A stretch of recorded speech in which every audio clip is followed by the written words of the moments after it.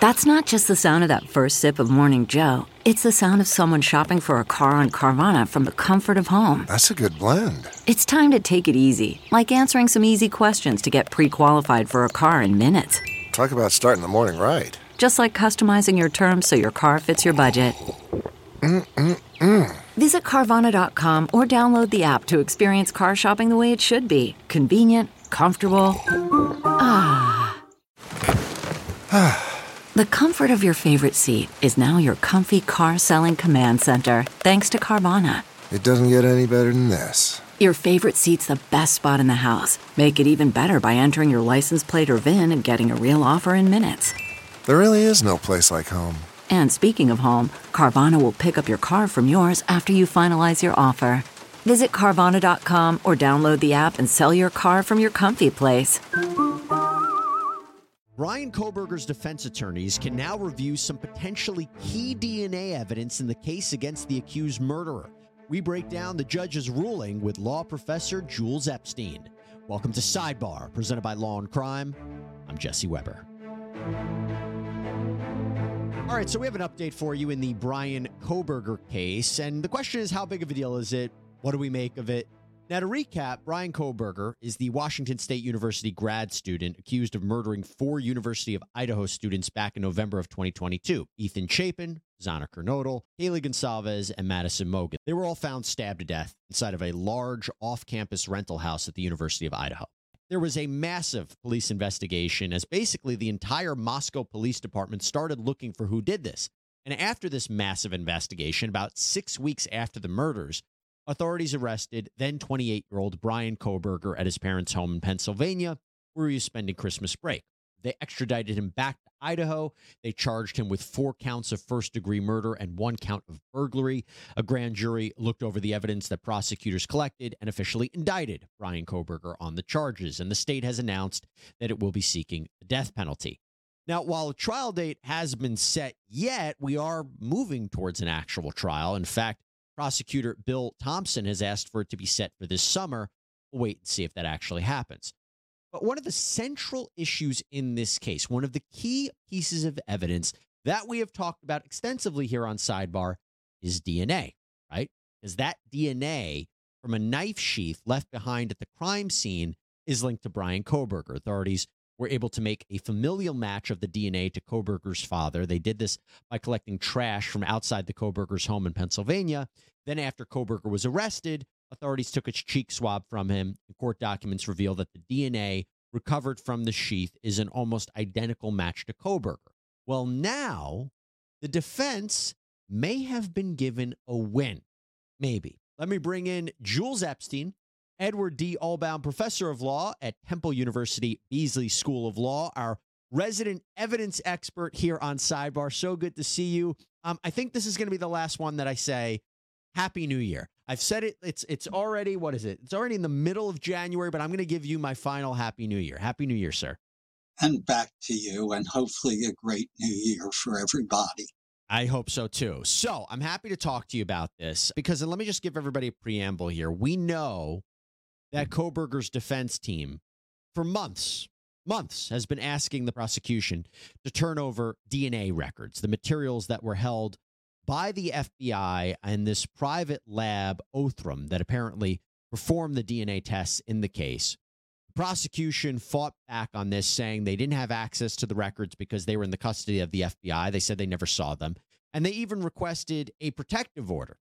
The judge in this case, Judge John Judge, that's his name, reviewed the materials, and he has ordered the prosecution that they have to turn over to the defense some DNA records about investigative genetic genealogy used in the case. Again, namely how the material was entered into a public genealogy database. The court said the court has now completed its review of the information provided by the state and orders the state to discover to the defense a portion of the IgG information. With all of that, what do you think? It may be much ado about nothing. Let me try and tell you why. What you called familial DNA searching is a means to an end. In other words, it's an investigation. And so it's a tool. And if you find some DNA at a crime scene, and you run it through the database and it doesn't hit on an individual, you next expand the search criteria, so to speak. Is it close to anybody's? Okay, it's close to dad. Well, we know dad wasn't there. Who's dad related to? Son. And then, as you put it, they got the confirmatory DNA. So this is a complaint about how did you get me, not am I the guy? If I'm correct on that, unless there are other DNA records that raise problems. The issues are not what will the jury hear, because juries don't normally hear about your dad's DNA or your cousin's in the database or whatever. The issue is, can I, the defendant, challenge that in some way? You violated my privacy or my family's privacy or the privacy of other people, or you violated some state law because one or two states ban familial searching. I don't believe that to be the case in this state. So the problem Bryan will face, assuming I'm correct, is that his privacy rights are not really violated when you're looking in a database and finding his father's DNA. So I'm not sure where they're going to go with this. The only other thing I can think of is sort of a garbage in, garbage out argument that they got the wrong information in this intergenerational search, that somehow polluted everything else. But to me, it doesn't answer, once you arrest him and you take that cheek swab and you match it to the sheath, how we got there is not, to me, a significant trial issue. By the way, talking about complicated legal issues in the Kohberger criminal case, I got to say, even in personal injury cases like lawsuits, which you would think are relatively straightforward, they can be really complicated. And that's aside from the fact that it's also incredibly scary if you get hurt. Knowing what to do next, where to turn, it's not so simple. Well, our partner and sponsor of this video, Morgan & Morgan, the largest injury law firm in America, may be able to help in all of this. That is because Morgan & Morgan is going to make it super easy for you because they have completely modernized the process. You submit your claim, you sign contracts, you upload documents, you talk to your whole legal team all on your phone. That's it. An attorney is going to review your case in just 8 clicks. They also have 4,000 support staff that can help you through all aspects of the process too, which is just incredible to think about. And if you're concerned about price, you only pay them if you win. There's no upfront fee. So if you're injured and you want to join the over 3 million people that call them every year, you can submit a claim at forthepeople.com/LC sidebar or by dialing #law. That's #529 on your phone. All right, let's get back into it with Bryan Kohberger. So if, for example, we had a situation, and the way that I understand it is that the use of the DNA was not the end-all be-all, as you said, that they used that to arrest him. It was a tool that they then used to further investigate him, and we know the evidence about everything else. If it comes out that that was used as the sole way to arrest him or the sole rationale to arrest him, could that be a legal issue? Is that the concern, one of the concerns from the defense, that this was the end-all be-all, that it wasn't just a tool, that it was used more than the prosecution is claiming right now? Let's first start there, if that's going to be an issue for Bryan Kohberger to exploit. Okay. It's certainly an issue for the defense to look at. I'm not sure there's much law that supports it. Okay. Again, let me give you an analogy. Suppose somebody just called the police and said, yo, there's a father in Pennsylvania, check their DNA, and they check their DNA. However they got to dad, that's not something Bryan can complain about because his personal rights were not violated. Mm-hmm. So that unless there's a state law that says anyone who's affected by a familial DNA search has what we call standing, the right to say, hey, I can object to this, I'm not sure where it goes. Is there an argument I haven't been made familiar with? Possibly. I can tell you that having researched this in the last 24 hours to refresh my memory on familial DNA after I got your kind invitation, there are, as I said, only a couple of states that limit it by law. Well, first of all, you're not combing through the Bryan Kohberger documents on a regular basis without me even saying anything. First, big surprise there. But more importantly than that, just the way that I understand it, the FBI constructed this family tree through IgG, through investigative genetic genealogy. And then the FBI then sent that tip to local law enforcement about Bryan Kohberger. That's when they got the trash. And the defense wants to know specific details about how law enforcement used IgG to identify Kohberger as the suspect, which we just talked about. But it seems they may also want to know about testing that was done on other male DNA found at the scene. So now we're talking about potential other suspects that may have been overlooked by law enforcement. The fact that now the judge has handed over this material to the defense, whether it's a win or not, it's definitely beneficial for them because now they have the materials to go through. It's a small win for them, I guess, in that sense.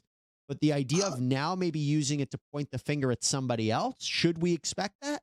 There are two things you can do with evidence like that. If there's some other person's DNA at the scene, A, to the extent the police did not follow up, you have an argument of a flawed or incomplete investigation. And there's actually a U.S. Supreme Court case that says there's a right for the defense to say, wait a minute, you didn't check everything.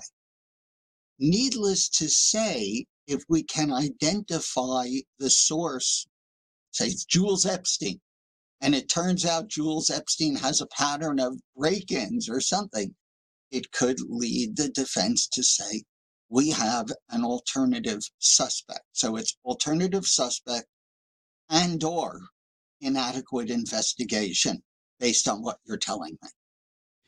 And to be clear, also, the reason we're speculating a little bit about what the defense has or what they're going to do with it is because in the order from the judge, it says, quote, the specific material to be provided is set forth in a sealed order to protect the privacy of the IgG information, including individuals on the family tree. Walk me through what the concern is there. Is it giving away the methodologies of law enforcement? Is it also protecting who on the family tree? Walk us through why there's privacy here. Well, maybe it's just that in that family tree, there's cousin Jesse and cousin Jules who don't want to be known as the relatives of Bryan.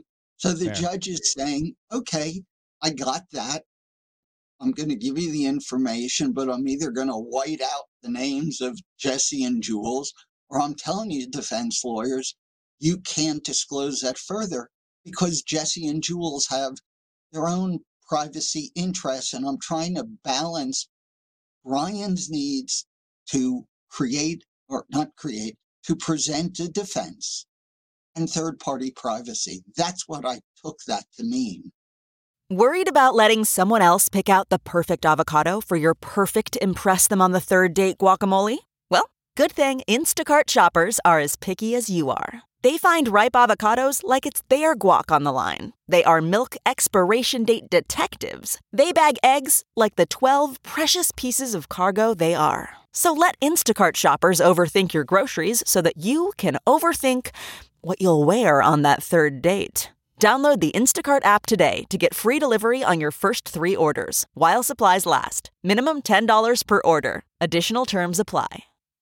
And to be clear also about why there's so much talk about the DNA, because I've made this argument before. I think it is such a strong piece of evidence. Some would say the linchpin of the whole case. Some have said the smoking gun of the case. Just to put a bow on this, the analysis on that knife sheath, it shows how unique the protein sequences are. So the National Institute of Justice has said, quote, a collection of these can give nearly irrefutable evidence statistically of a person's identity because the likelihood of 2 unrelated people having the same number of repeated sequences in these regions becomes increasingly small as more regions are analyzed. And in the prosecution's filing in this case, they say, quote, The STR profile is at least 5.37 octillion times more likely to be seen if the defendant is the source than if an unrelated individual randomly selected from the general population is the source.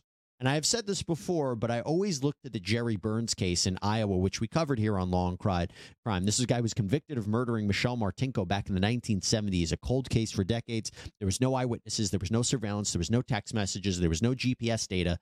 They took crime scene DNA, blood, compared it to data from a genealogical database that got a pool of people, including Burns. They then collected a straw he discarded at a restaurant, and the DNA on the straw was consistent with the blood on Martinko's dress. They were able to match his DNA. Now, this is a little bit different, right? I mean, I've interviewed other experts about this before, and they said, well, the DNA that's on the knife sheath may not be as strong as, for example, the Martinko case, because you might not be dealing with something like blood. Walk me through, if we can, Jules, the strength of this DNA on the knife sheath and how big of a role it's going to play and how much the defense can actually question its accuracy. There are a couple of possibilities. One is they say they're wrong. Number two is they say it's somehow contaminated. Number three, innocent touch evidence. I go to a store, I pick up this knife. Oh, this is interesting. No, I'm not going to buy it. Okay. I'm not suggesting the strength of any of those arguments, but the flip side is, of all the knife sheaths that happen to be found at the crime scene, is one that you just happen to touch at a knife store, where we also know you're driving around that night and so on and so forth. It seems to me to be a tremendously powerful piece of circumstantial evidence, assuming the DNA analysis was done well.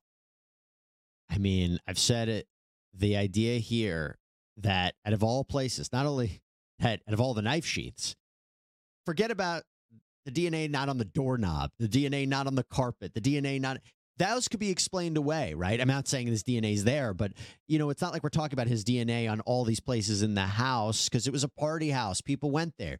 Out of all places, it's on the knife sheath, what seems to be the housing for the potential murder weapon, even though it hasn't been recovered. It just is such a powerful piece of evidence, and I can understand why the defense wants to question in any which way.